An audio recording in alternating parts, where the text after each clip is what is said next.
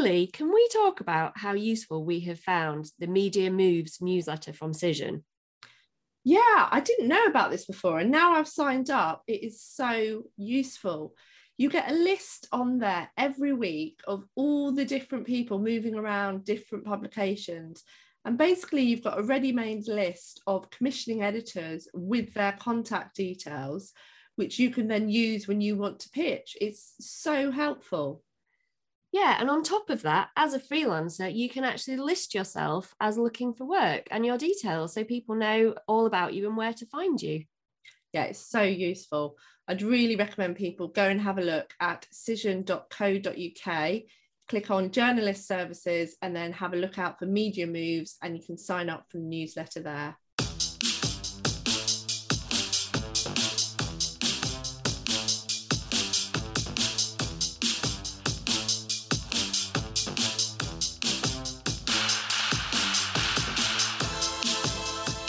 Hello, and welcome to Freelancing for Journalists. I'm Lily Cantor. And I'm Emma Wilkinson. We're both experienced freelance journalists, and in each episode, with the help of two fabulous guests, we give practical tips on key issues you face when working for yourself. Today, we're going to talk about something which always causes a very heated debate, and that is, should you have shorthand? Exactly. We both did learn shorthand 20 years ago on our MA course, although I never went on to take the NCTJ because I ended up going to work at a medical journal, so there was no route for me to do that. So my shorthand is a bit hit and miss, but I still use it every day. Yes, and I also use it. And I used it a lot when I worked on a daily newspaper doing news. And I still use it now for working freelance. But Emma and I both know from working in universities that students are often not very keen to learn it. I mean, it's hard for a start, but also quite often they don't see the point and they feel that they can just record everything. Yeah, so we're going to cover all this as well as talking about how shorthand isn't accessible for everyone. But first, let's discuss our highlight of the week. Lily, what's yours? So mine is something I've been waiting for a very long time, and it may seem a bit silly to others, but it's something that has been like the dream that I've mentioned to Emma. I just wish I could get that. And basically I've finally gotten to a position where I've been asked to review some running shoes, and I am getting sent 2 different pairs of running shoes and I'm reviewing them for a magazine. And for me, that is like the ultimate kind of aim. Sort of for the last year, really, when I've been started writing for the running press, I was like, I want to get to a position where I can review running shoes because I have so many of them and they are so expensive. So just to be sent them in the post and to try them out for me is a dream. So bit of a geeky one there, but also this has come about through the freelance writing jobs newsletter, which I've been following for the last 4 years, and it's the first time I've got a job through that newsletter. So it's been worth kind of persisting with that newsletter and following up, and hopefully it'll lead on to more work. So Emma, what's yours? Is it a bit more sort of noble than mine?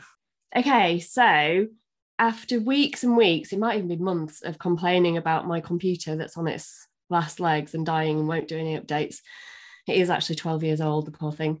I have finally invested in a new computer. It hasn't arrived yet. It's coming. I'm hoping it's going to last me another decade, but I've really procrastinated about this and I've finally done it because I rang up ALTS to see what my March statement was going to be, and it was enough to cover the new computer. So hopefully in 2 weeks' time when it arrives, my life will be a lot easier and I won't have quite so many tech fails. Phew. Yes, like today with the dog barking, but hopefully... Yes, hopefully. I went to answer the door, there's nobody there. Yeah, hopefully we'll be all right.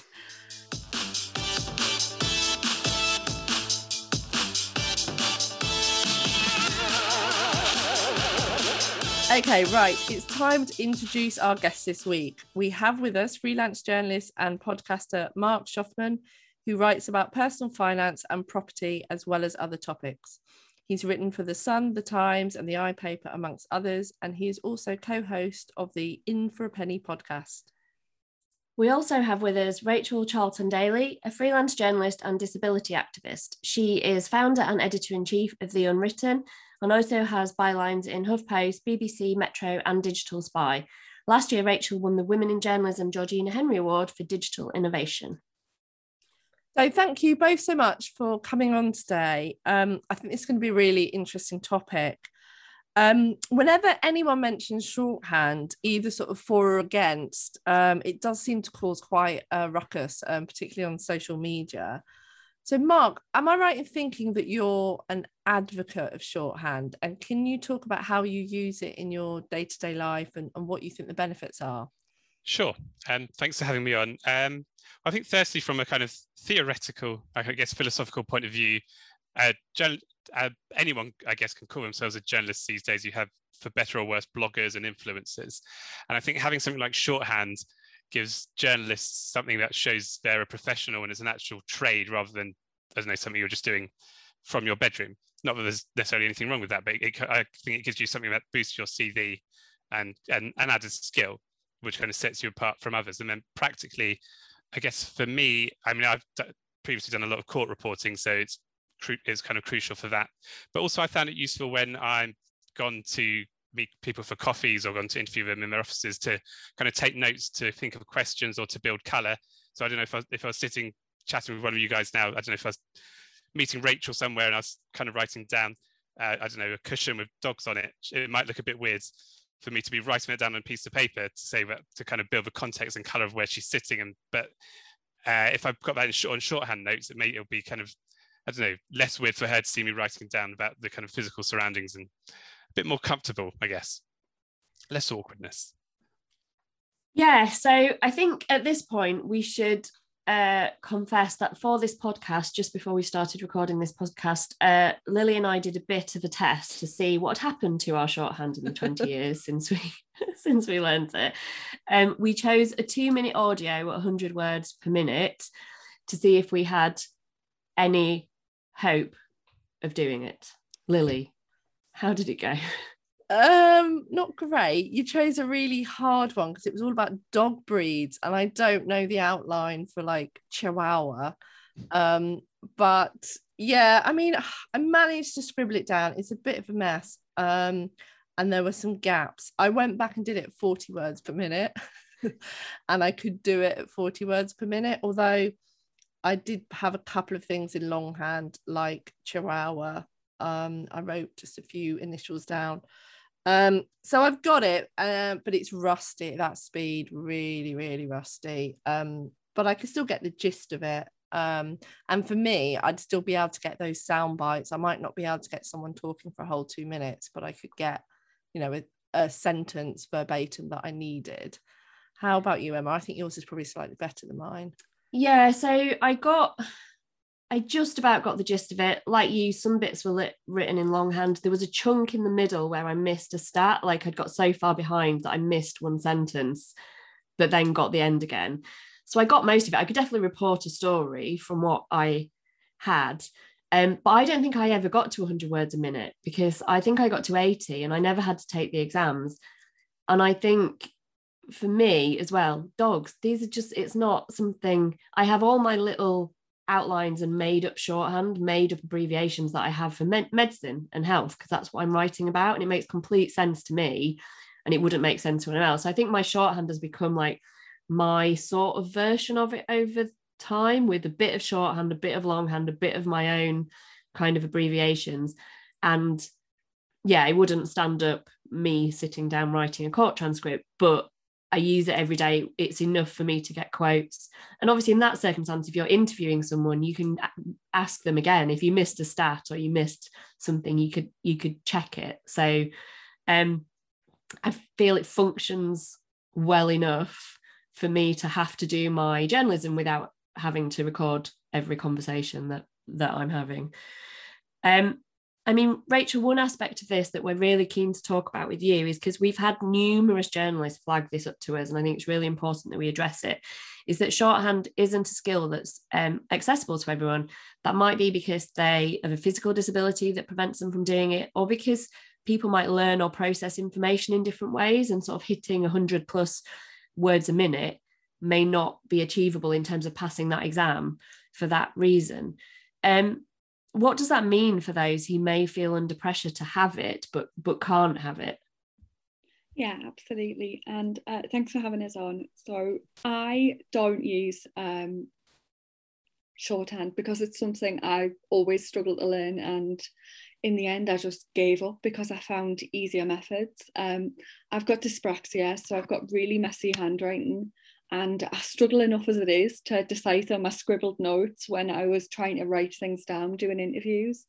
So without trying to make sense of symbols and trying to remember what they meant, like it would have been absolutely impossible to try and learn this whole new language, as well as then trying to remember what all these little scribbles meant as well. And I would never have been able to get to 100 words per minute, because like in longhand I could never write that fast, so I would never have been up to scratch to take that exam.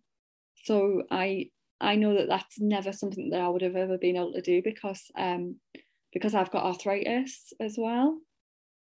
And I think that's just, I think for me, shorthand is just, it always feels like another way that is gatekeeping journalism and making it less accessible for disabled people. That stops us from getting into journalism, and stops us from telling authentic disabled stories, because there's so many great disabled journalists that are being kept out of newsrooms because they don't have something like shorthand, which, to be honest, is just, in my opinion, just a really antiquated practice that just isn't necessarily needed anymore when we've got so much great technology that we could use. Like Mark mentioned, taking things down, like notes, noting like little details and stuff. But if I've got a computer in front of us when I'm doing an interview, which is how I do most of my interviews, like on Zoom, I can easily put that in a note on a Google document, you know? Yeah. Like, I don't understand how I couldn't, like, I could easily do exactly the same thing that everybody else could do in an interview with a program like a transcription program, and do and keep notes on a document. I just don't see the need for shorthand as much anymore if it's going to keep people out of newsrooms, which is what I think it's doing now. Yeah, and I think that's a really valid point, that if that's being used, like you say, as a sort of gatekeeping method for people coming into the industry, then there is a real inclusivity issue there. Mark, I just want to bring you back in then. I mean, what's your sort of take on what Rachel's saying there? And do you think, you know, is it antiquated? And we have got this technology. You know, how do we move forward with all of this? Yeah, I can see, obviously there need to be allowances for people who are disabled and have difficulty doing it. I guess my issue is, I mean, for when you're meeting people face to face, I think if you're sitting in front of a screen and typing, I don't think that's always the best way of doing it, because I find it better if you can kind of look people in the eye and get a sense of the mood. But obviously there's other ways, recording devices and all that. But then I can think of issues when I've gone to interview people in the past, and I think I remember once I took an MP3 recorder, which shows how old I was when I was starting out, to interview a senior person at the Football Association. I think it was a story about homophobia in football, which was a sensitive subject at the time and still is, and set it to record, did the whole interview, went to press stop and realized I hadn't actually pressed record in the first place. So the whole interview, which I had relied on to be recorded, was gone. Luckily, I had made some shorthand notes, but I had to kind of do a mishmash of that and what I remembered, and a lot of groveling and phoning them up to get it completed. So I just feel like you can rely on technology up to a point, but technology can often let you down. And also the other thing with transcription services, I'm not sure how, because I haven't read my McNays for a while, but I'm not sure how they stand up when it comes to libel and defamation cases, particularly, I guess, for court reporting or something. Because I think shorthand notes pass as evidence, but I don't know if transcriptions or audio recordings would. That may be a whole other issue though. I don't know. Yeah, I mean, I think there are specific circumstances, aren't there, when shorthand, when you can't record. But yeah, they're probably quite niche circumstances. I mean, court reporting definitely comes into that. I mean, I wonder if actually rather than saying, oh, you need to have shorthand as a journalist, because you often get, when you start this debate online, you will get the older journalists saying, you have to have shorthand, I would never be able to live without it. I wonder if actually it just comes down to personal preference and what you're used to. Recently, I have been using transcription apps more because when I'm interviewing doctors, quite often they want to use Teams because they're using Teams for everything now. So they just send me a Teams invite. And I find it really weird to then be writing shorthand while they're watching me write shorthand. So I'll put the transcription app, because if I'm recording it, then I've still got to do it. I feel like I'm just increasing the time at which I'm taking to write up everything. So I'll put that on the side, take a few notes of key points. And I will have to kind of clean that up and stuff, but it kind of works better because then I can look at them in the eye while I'm speaking to them and kind of get that rapport going. So yeah, personally, I find it useful, but then I've worked with loads of journalists at the BBC and everywhere who haven't got it, who don't have it. I would say in medical journalism, it's more rare for me to have shorthand. And the other day I was listening to a podcast with veteran BBC foreign correspondent John Simpson, who said he never did any formal training because he came through radio as a sub-editor, and he doesn't have shorthand. And he was saying he sometimes wishes he has it because if he's in like a press conference or something, he can't quite get the notes down. But I don't think anyone would say that seemed to have got in the way of his career, I suppose. So I guess what I'm getting at, Rachel, is we need a bit more flexibility in this debate. You find the thing that works for you, I suppose. Yes, absolutely. Like, I completely agree. And again, a lot of what I do is medical and health, and I agree, like, you're doing, like, especially when a lot of what you're talking about is massive like long phrases and things, like when you're trying to scribble notes down and they're just reeling these big long phrases off at you, like trying to scribble notes down is so hard. It's so much easier to just have a transcription software in the background behind, like, and it's just like you just need the flexibility, and like it comes back to, again, like just being able to get, like, if you had the flexibility, imagine the different caliber of people that you'd be able to get into your newsroom, because newsrooms are, even though they've got all the different diversity programs, newsrooms are still in danger of having very much one type of person in the newsroom. And if you release the flexibility of having these specifications and making people have like these rigorous exams and rigorous qualifications, then you're going to get a lot different type of people into your newsroom. Yeah, absolutely. I mean, one thing that I want to put to you, Mark, actually, because it just came to me now, because I'm an advocate of shorthand. I think it's a useful thing to have, even if you never reach the 100 words a minute, just having a few outlines. It's a really helpful thing to do. But students hate it. They find it really boring. So I constantly find myself having to say, no, you'll find it useful, I promise, just stick with it.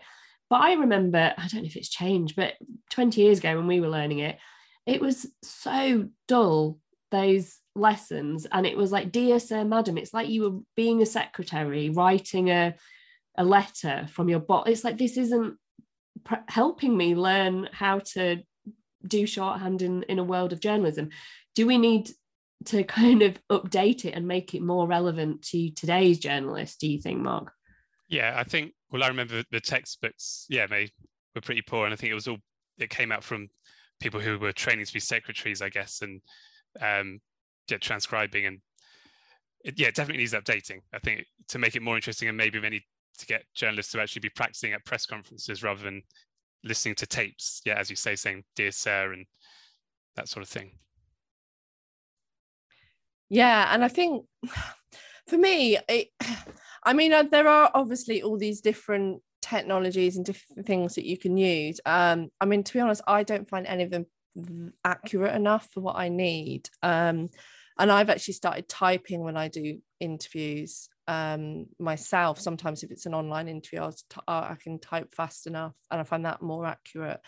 But I do think there is a point here around, just because there are other options, it doesn't mean you shouldn't try and learn shorthand if you're able to. I think sometimes there is still people think, oh, well, you know, what's the point? I'm not even going to bother trying.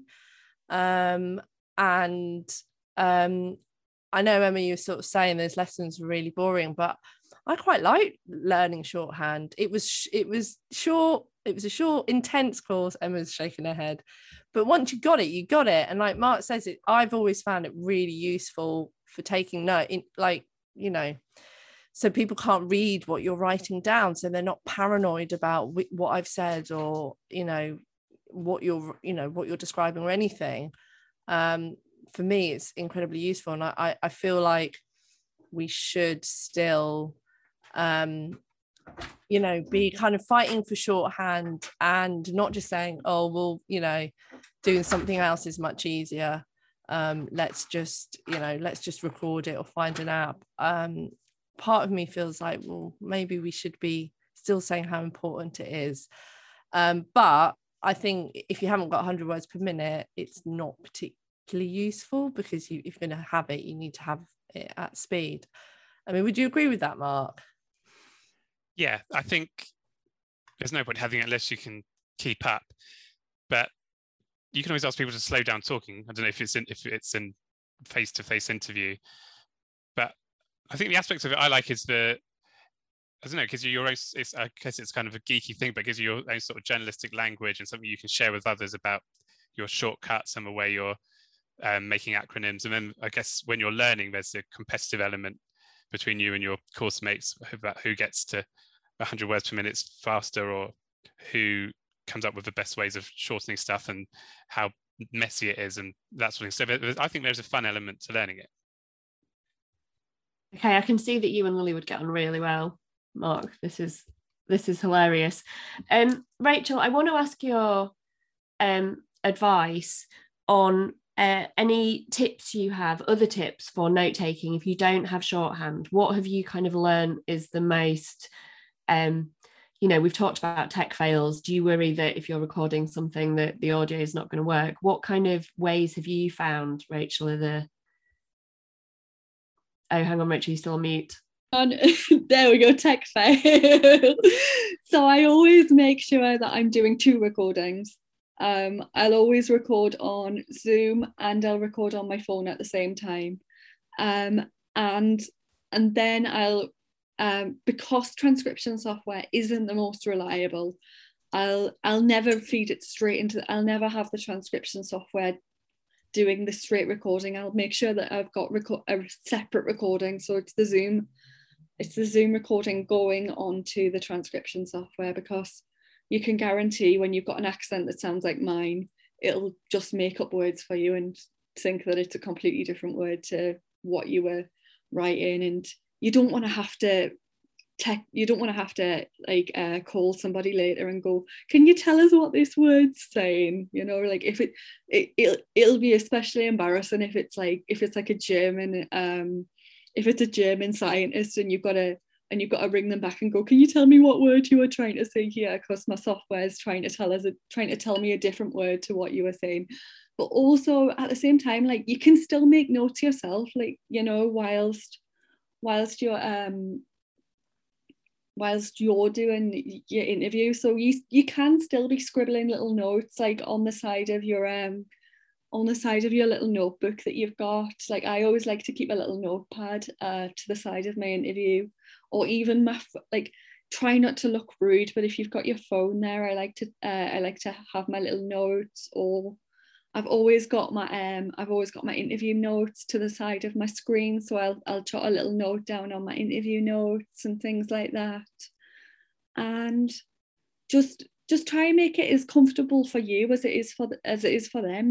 Like, I always conduct my interviews like it's just having a chat with somebody who I'm not friends with yet, really. So just trying to keep it nice and relaxed. So if I was talking with a friend, I'd be making notes and things, to be honest, because I'm that sort of nosy person. So I don't try I try not to feel awkward about making notes, because if you make it awkward that you're making notes, they're going to feel awkward about you making notes at the end of the day.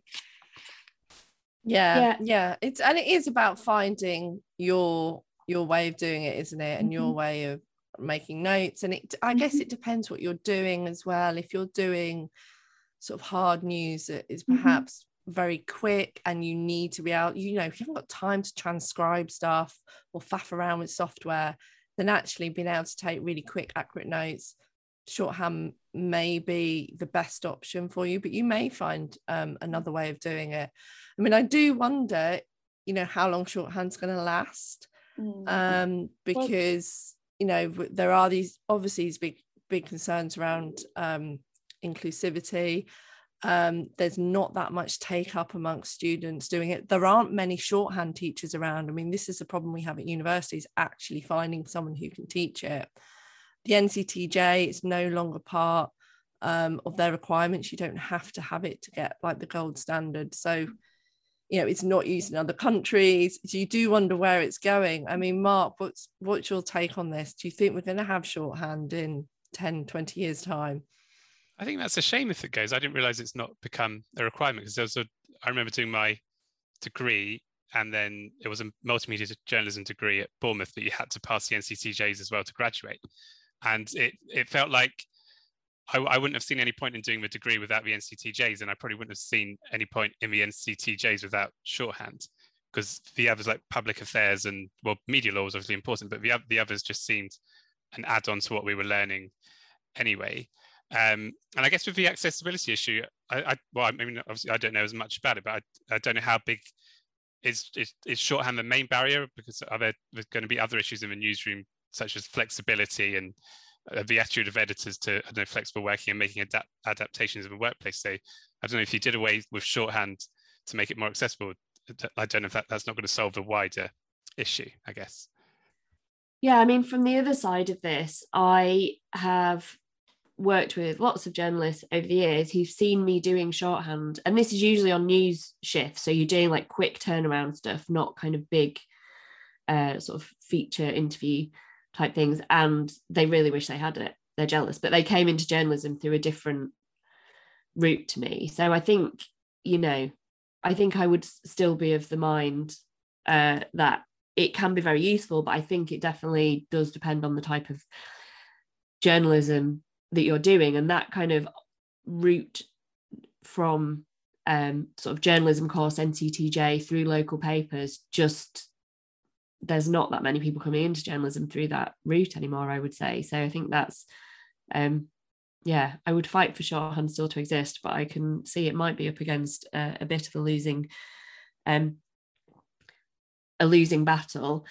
So I suppose final question should be, do we think employers should ever say you have to have shorthand to have this, to apply for this job? Mark, I'll come to you first, and I'll come to Rachel. I don't think it should be a requirement, no, because I think that is unfair. But I think if you want to stand out in what's a pretty competitive market and you're able to do it, I think you should go for it. And Rachel, what about you? What do you think of that one? No, I don't think you should need it. And if they're going to discriminate against it, then I don't think that's an employee you should consider going for. Just to clarify, just about the NCTJ. So I got that mixed up a little bit. I've just checked it out. So shorthand is no longer on the mandatory skills modules list. So it used to be mandatory, you had to do it in order to get kind of the full set of NCTJs. It's no longer mandatory, but it does make up the gold standard. So if you want to get what they call the gold standard, it does include shorthand. But yeah, it's a bit confusing, that. So, but basically they're saying it's not quite as important as it was, but it sort of is. But they definitely, there was a big hoo-ha when they changed that. So, it's interesting that body is kind of changing their approach towards it. Mm-hmm. But yeah, sorry, I just wanted to clarify that. to round up, I want to ask you both for your one top bit of takeaway advice from today's chat. So, Mark, we'll come to you first. What would you take away from today?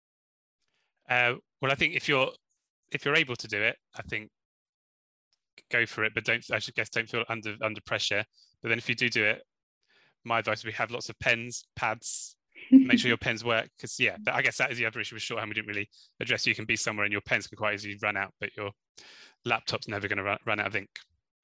Yeah, that happens to me at my desk. I'm just like bringing out pens from there. They're all, why have I put all these back? None of these are working. That's a disaster.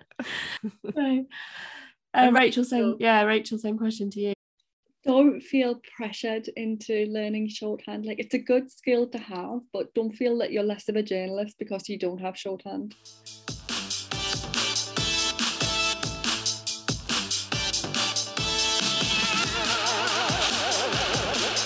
Brilliant. Okay, so we've got two different takes then. I think, and at the end of the day, it's got to come down to your personal circumstances. So I think it's really great that we've had sort of a range of perspectives there.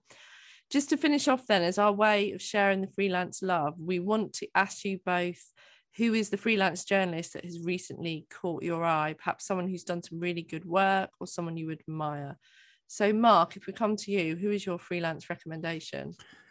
I'm a big fan. I mean, I don't know how recent this got. I'm a big fan of Ian Fraser, who's done a lot of work on the RBS bank bailouts, but that's quite a few years ago.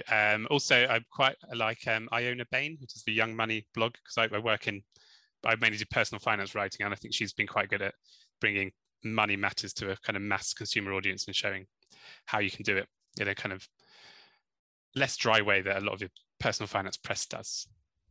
Fantastic. Sorry, that's two, I realise. No, that's fine. That's fine. That just means we can share more of the freelance love. We will include the links to everybody in our show notes. So yeah, Rachel, who's caught your eye recently? So I'm a really big fan of Charlotte Colombo. She is a freelance journalist who writes a lot about ADHD and autism, but she also writes a lot about TikTok and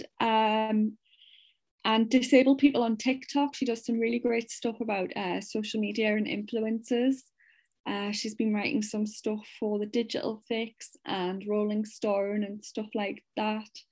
You should check her out on Twitter. And also, these people are both actually really good friends of mine, so I'm gonna just share the love because they're both really good friends. Hannah Sherwin-Stevens, she's a really great disabled freelance journalist as well. She does a lot to do with sexual health and disability as well.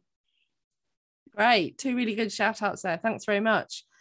Okay, time to bring the episode to a close. I think, we've had some really good perspectives there, and I hope our listeners have found that useful. Yes, as usual, our episode can be summed up by "it depends," which is what we always conclude when we have these debates.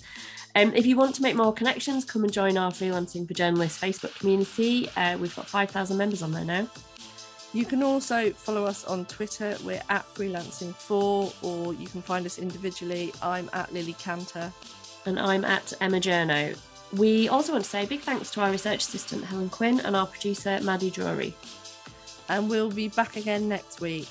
But goodbye for now. Bye.